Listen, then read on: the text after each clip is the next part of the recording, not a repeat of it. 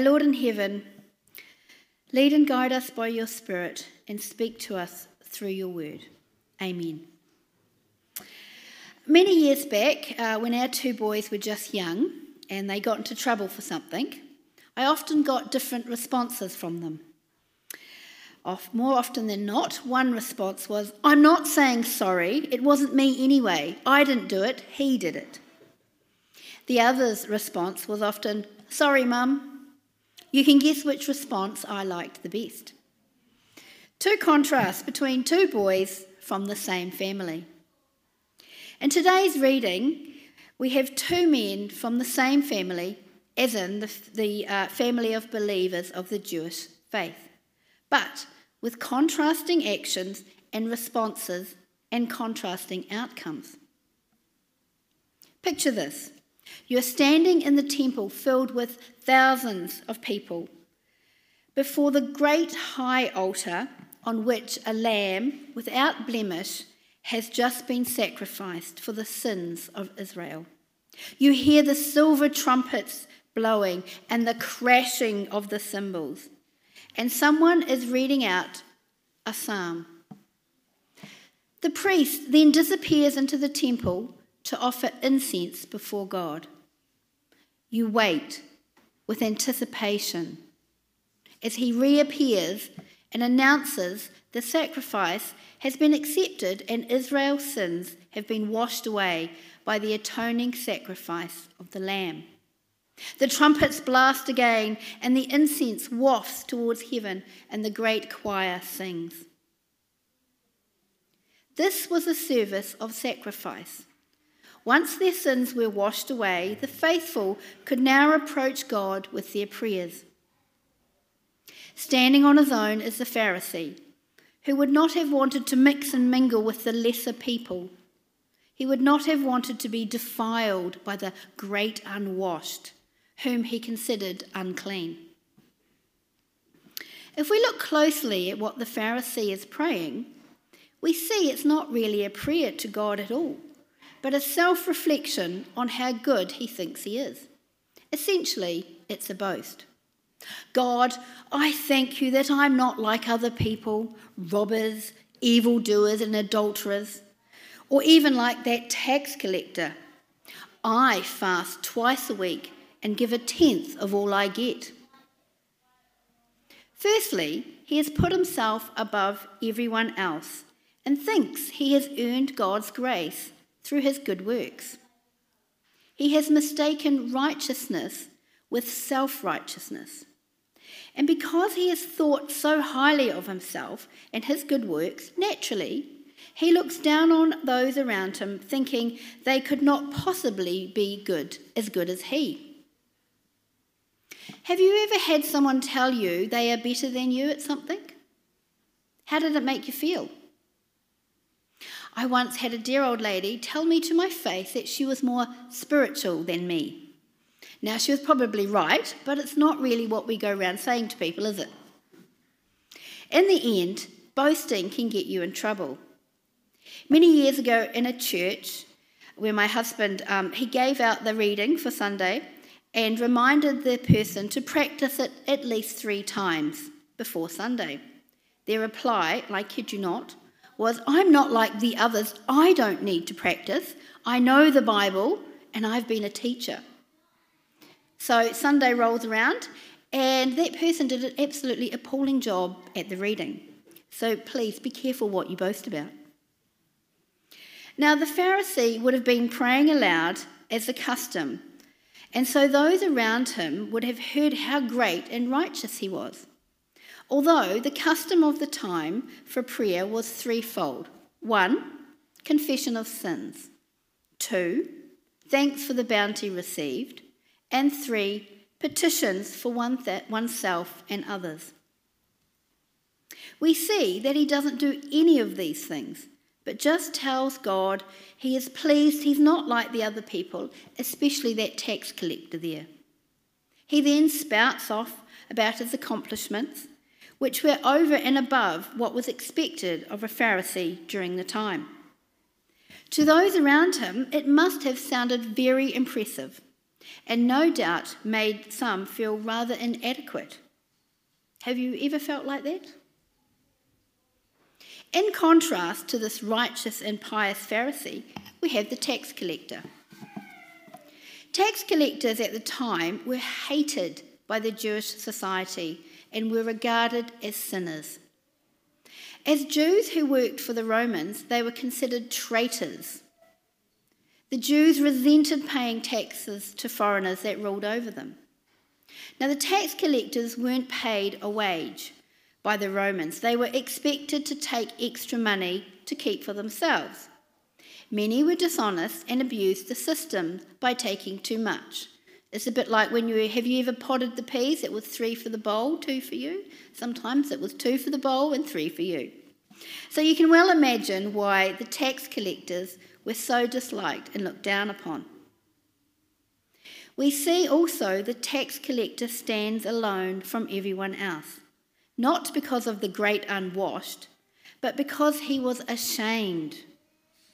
The accepted posture of prayer for the time was to look down with your arms across your chest and to looking down as if a servant before his master. But we read the tax collector instead is beating his chest where his heart is.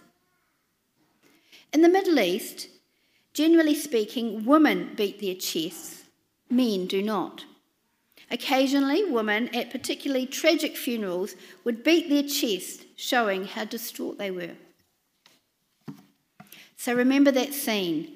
The priest has indicated the sacrifice offering has been accepted and Israel's sins are washed away. The trumpets are sounding and the incense is wafting to the heaven, the great choir singing, and the people are offering their prayers to Jehovah. And the tax collector, obviously distraught, is beating his chest, crying out, "God, have mercy on me, a sinner." We have the pious Pharisee on one side, standing away from people because he doesn't want to be defiled, spouting off how great he is, confident that his pious achievements guarantee his status as a righteous man and looking down on everyone. In contrast, the tax collector stands away from the people because of his shame, beating his chest. He feels the Lamb could not possibly have atoned for his sins, and he cries out for mercy. But then Jesus flips this story. I tell you that this man, rather than the other, went home justified before God. For all those who exalt themselves will be humbled, and those who humble themselves will be exalted. He is telling them that the tax collector is justified, not the Pharisee. Now that would have shocked those who were listening to him. A man of high standing in their society, a Pharisee, how could he possibly not be justified? But a lowly, despised sinner of a tax collector is justified? How could that be? And remember, he is telling this parable because there were some there who were confident of their own righteousness and looked down on everyone else. Jesus is wanting to show that those who consider themselves better than others and are self-righteous will be humbled, and those who are humble and see the need for God's mercy will be exalted. The first shall be last, and the last shall be first. A concept that would have been very hard for them to understand at that time, and is also counter-cultural in our times, where often our culture encourages us to be better, do better, and make sure you tell everyone about it. Just need to look at social media to see that. And our society often overlooks, even mocks, the humble and the hurting. It's cooler to look right, but not cool to admit you need help. We see that the tax collector yearns to accept the gift of God's justification, while the Pharisee feels he has already earned it.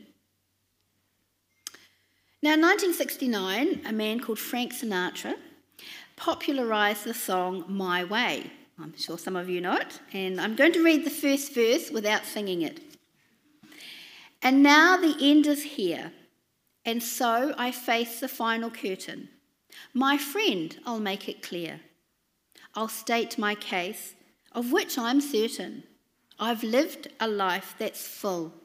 I've travelled each and every highway, and more, much more, I did it my way. He is saying he did it his way, not God's way.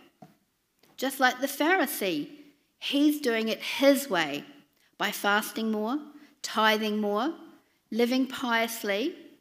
But what did his way get him? Whereas the tax collector knows it's not about him, but about God. He craves to be right with God and knows the only way is through repentance and crying out for God's mercy. So how do we fit in all this? When you first heard this reading, did you think, thank goodness I'm not like the Pharisee? But isn't that what the Pharisee said too, although referred to the tax collector? It can be easy sometimes for us to think, thank goodness I'm not like that or like so-and-so. Or even think, well, at least I go to church every Sunday, or I'm on every duty roster and I volunteer all my time at church. Now, don't get me wrong, those things are great, noble, and necessary. But that is not what makes us righteous before God. The Pharisee represents the old ways, where Israel had to do things in order to be right with God. They had to keep the law, make sacrifices and offerings in order to be made right before God.